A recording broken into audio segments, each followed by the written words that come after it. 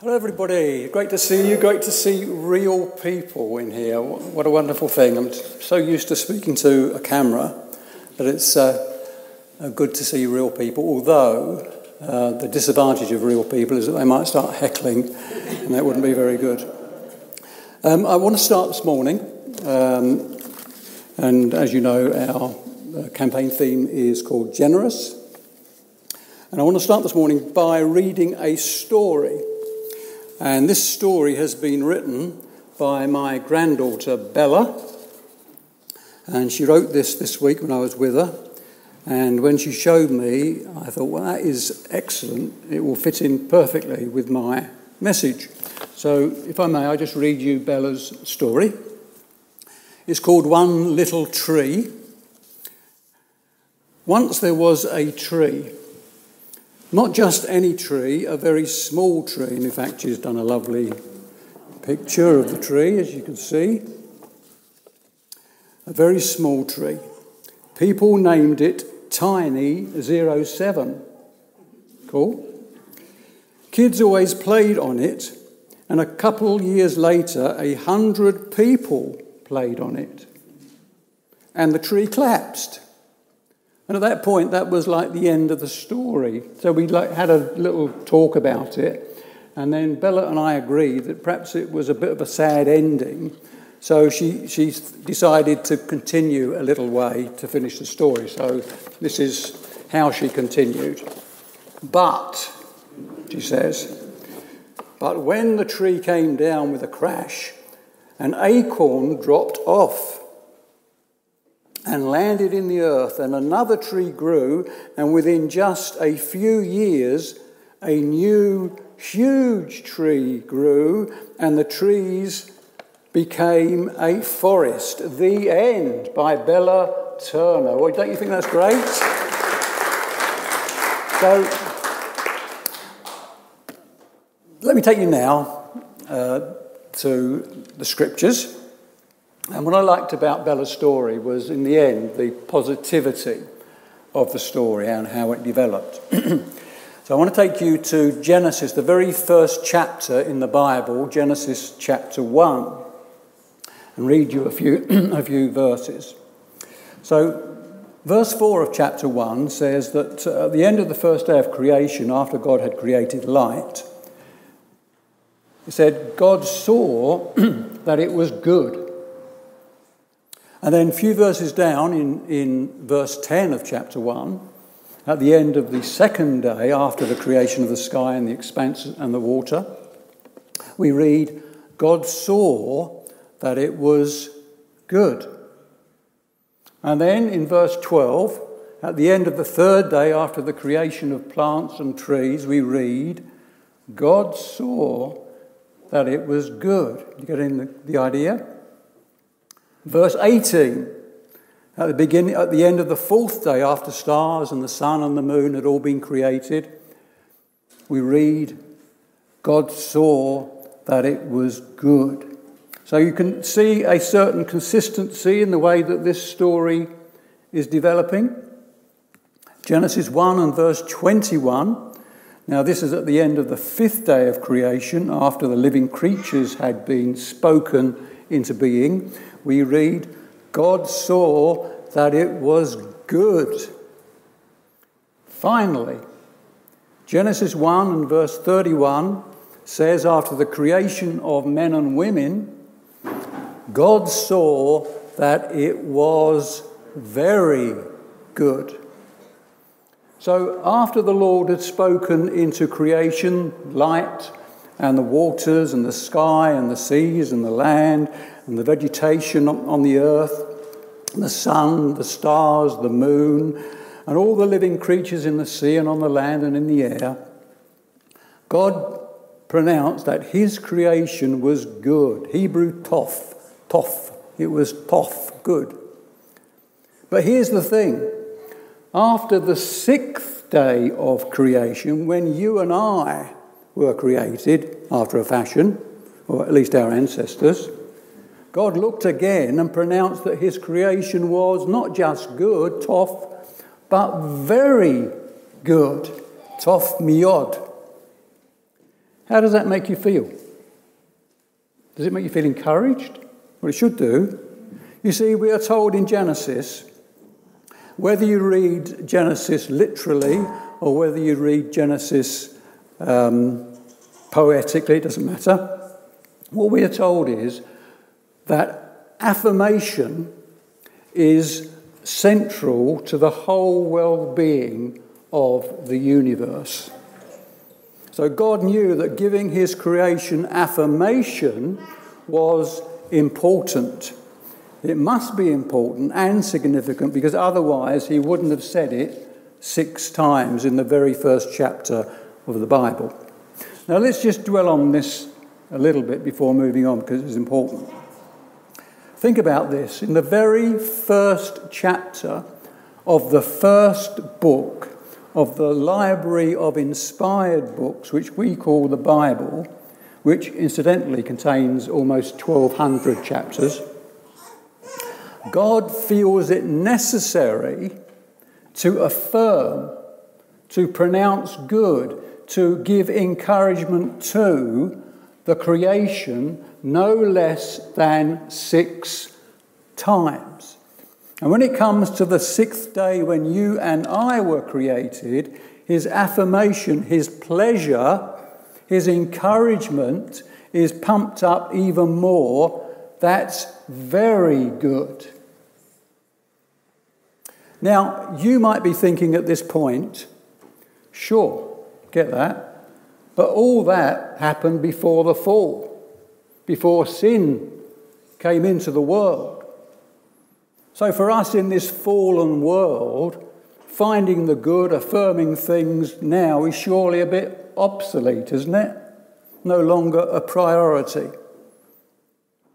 And if that's your view, I really do think that you are seriously wrong.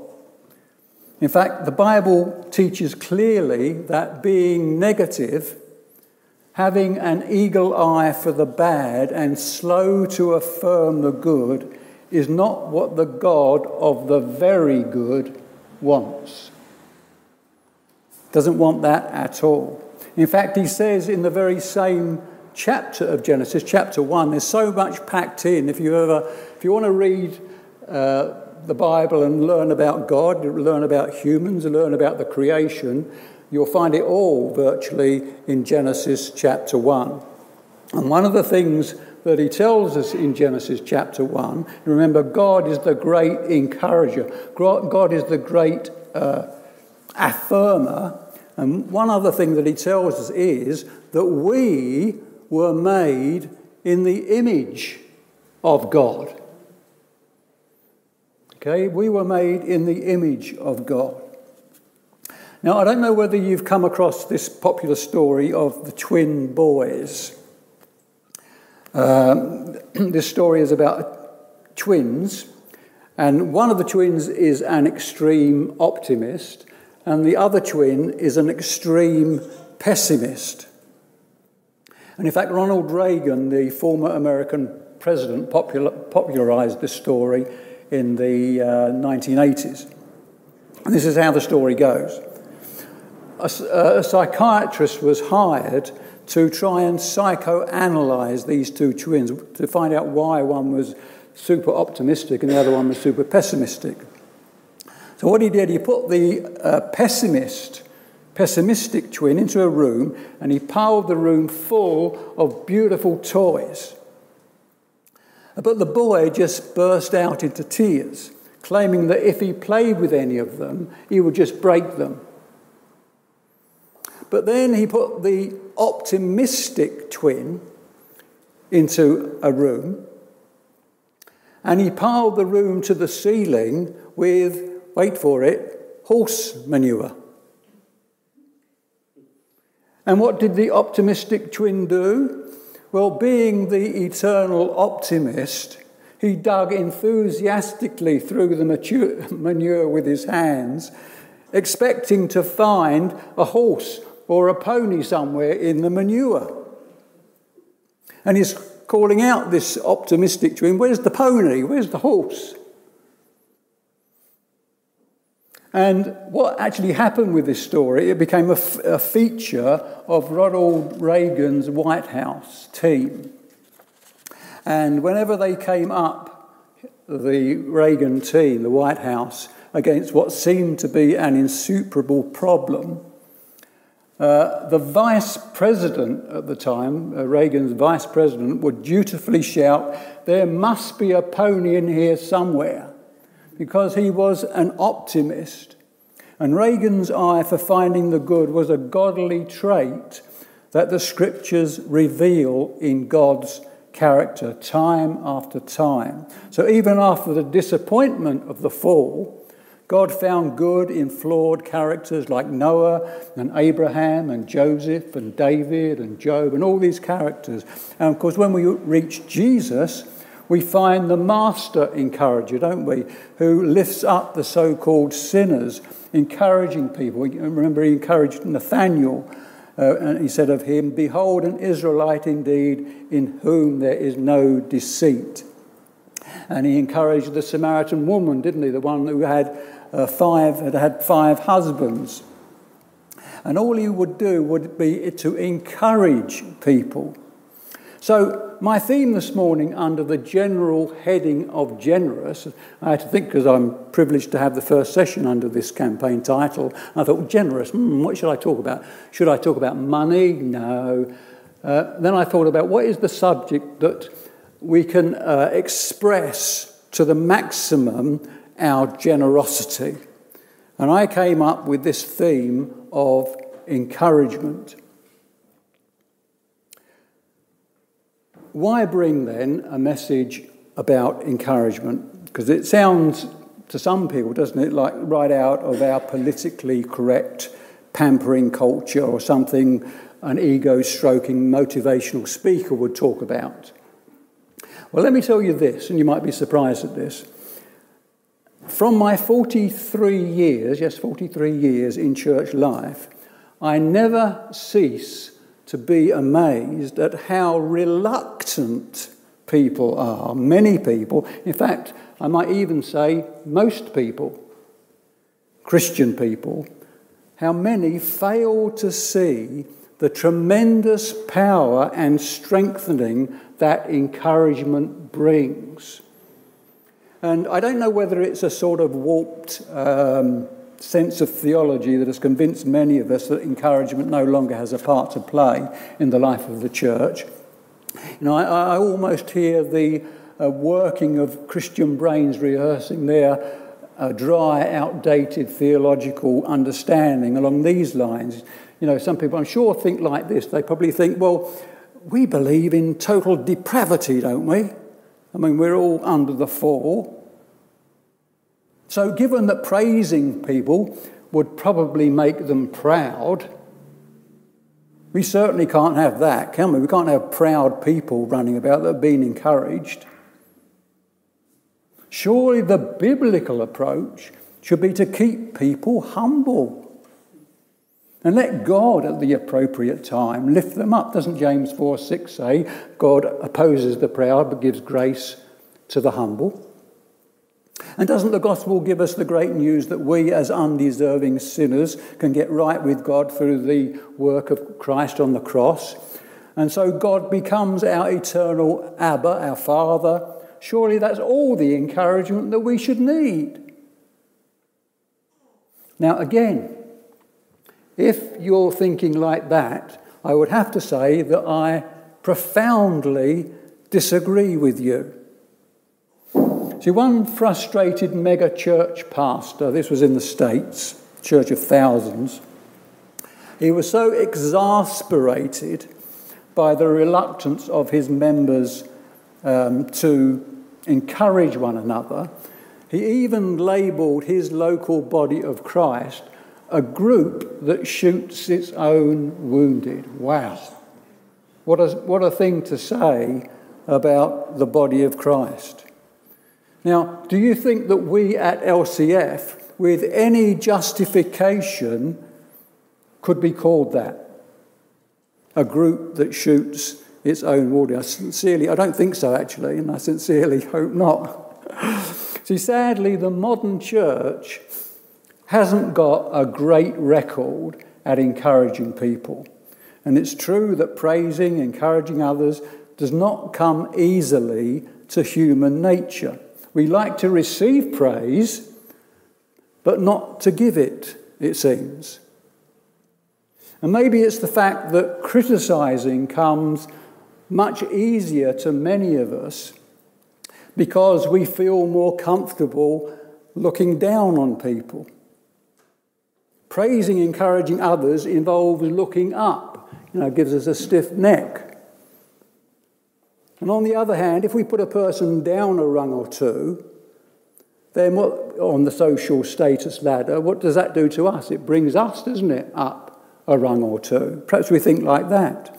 See, affirmation, the type modelled by God, is also discouraged by powerful social factors, that societal trends in which we live. There's a great deal of cynicism around, isn't there? Distrust, suspicion, negativity, envy, political strife, bad news at home, bad news abroad. And all these things combine to chill our hearts and shrink our souls.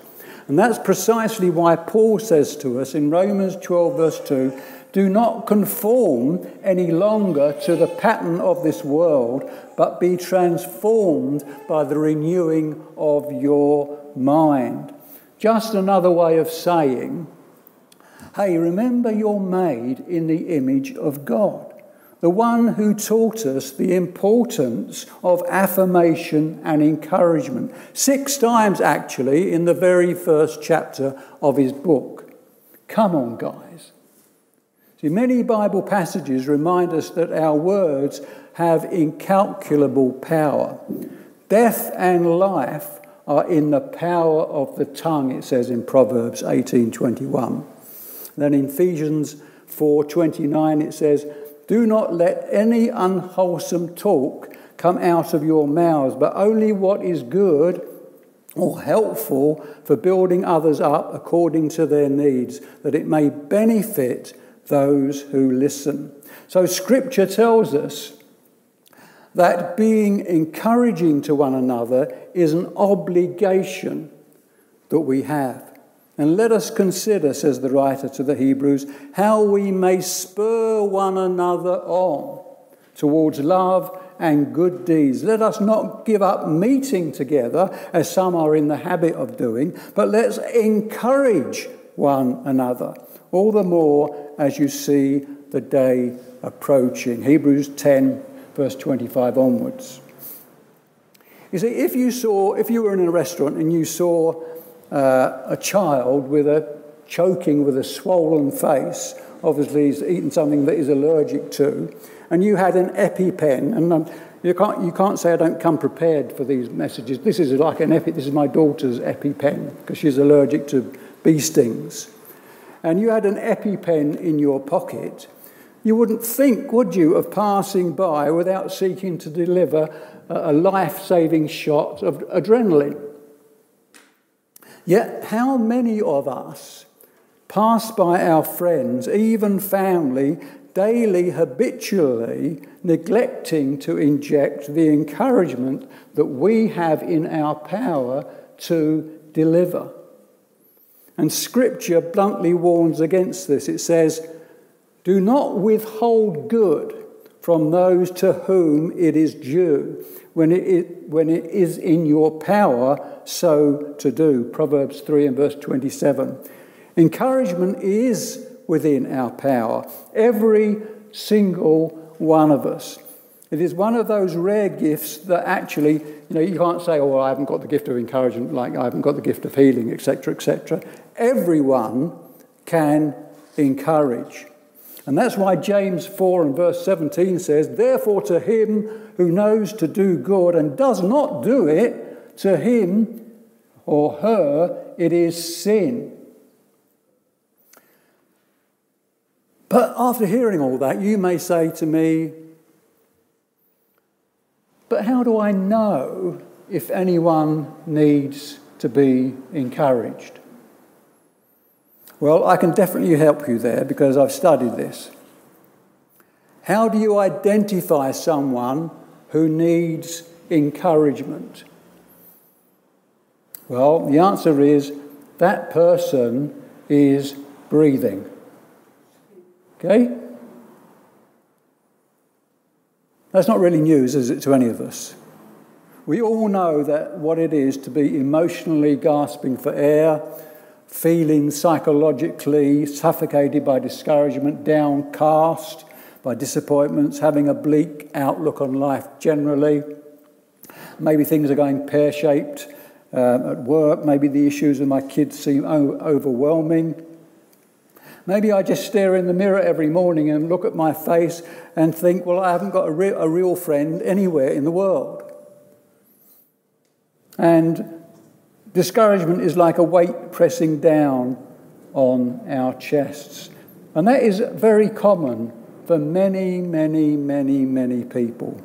And people everywhere, says Jesus, are weary and heavy laden.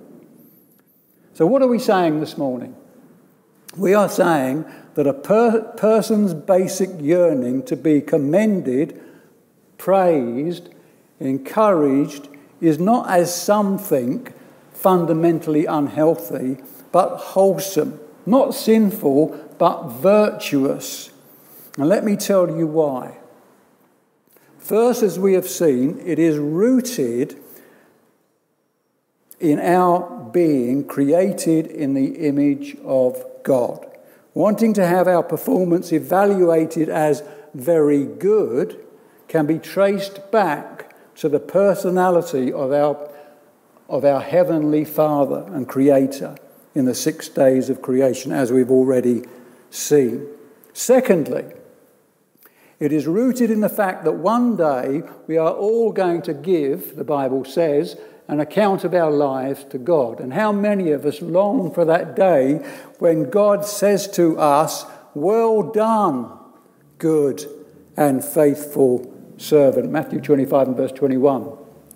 Thirdly, the scripture tells us that anything good done by us or seen in us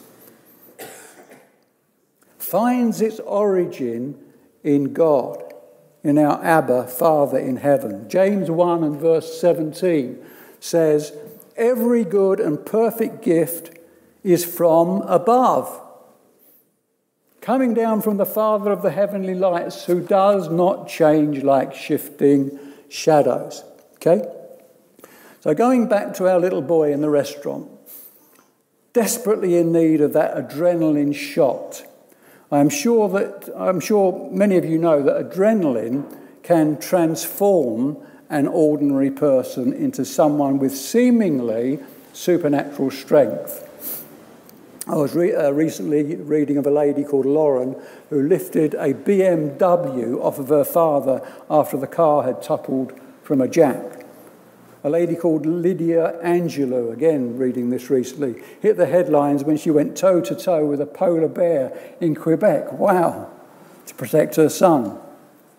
And these and many other examples have conclusively shown that people can chemically and physiologically undergo superhuman-like transformations through what is known as an adrenaline rush.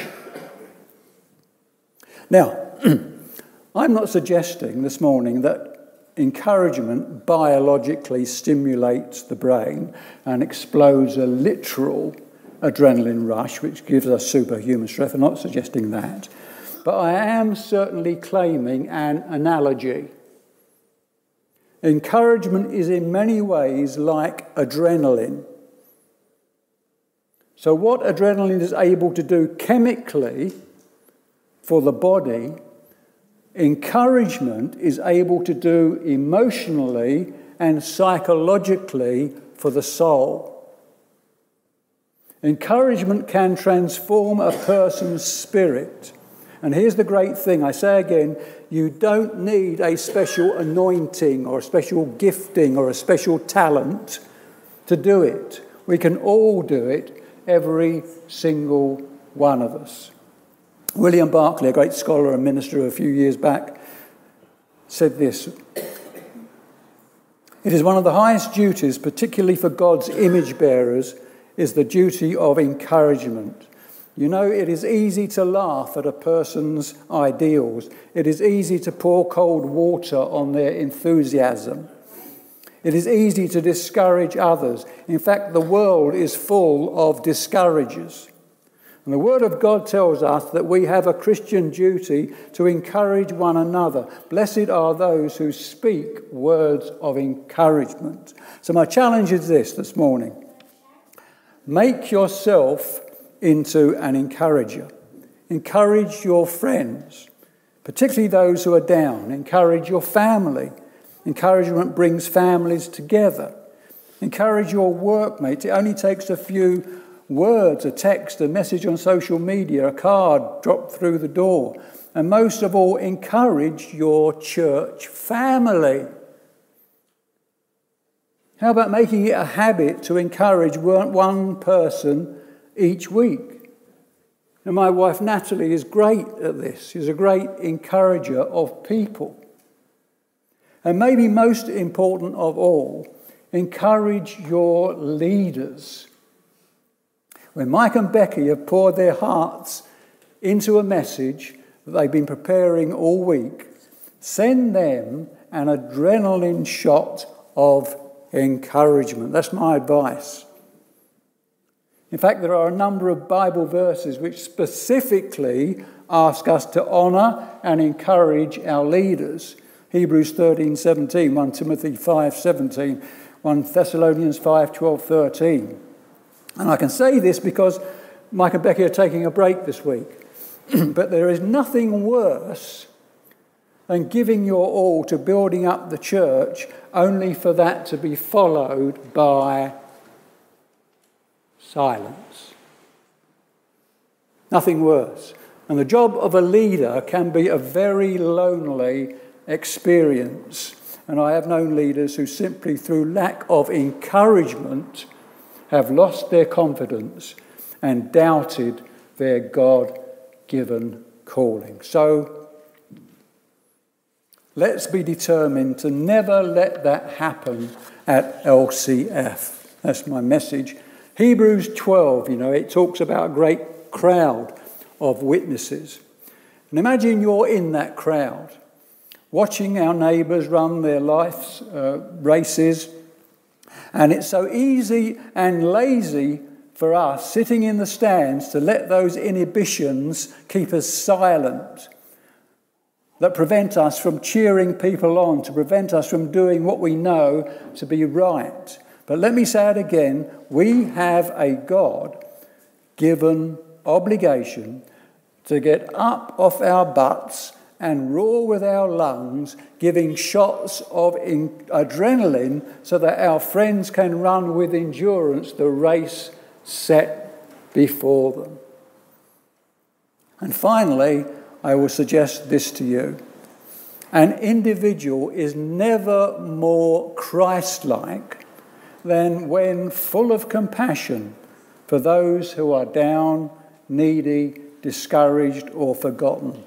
How terribly essential is our commitment to encouragement. Last word from Paul, Apostle Paul. Encourage one another and build each other up. 1 Thessalonians 5, verse 11. And that's it. Thank you very much.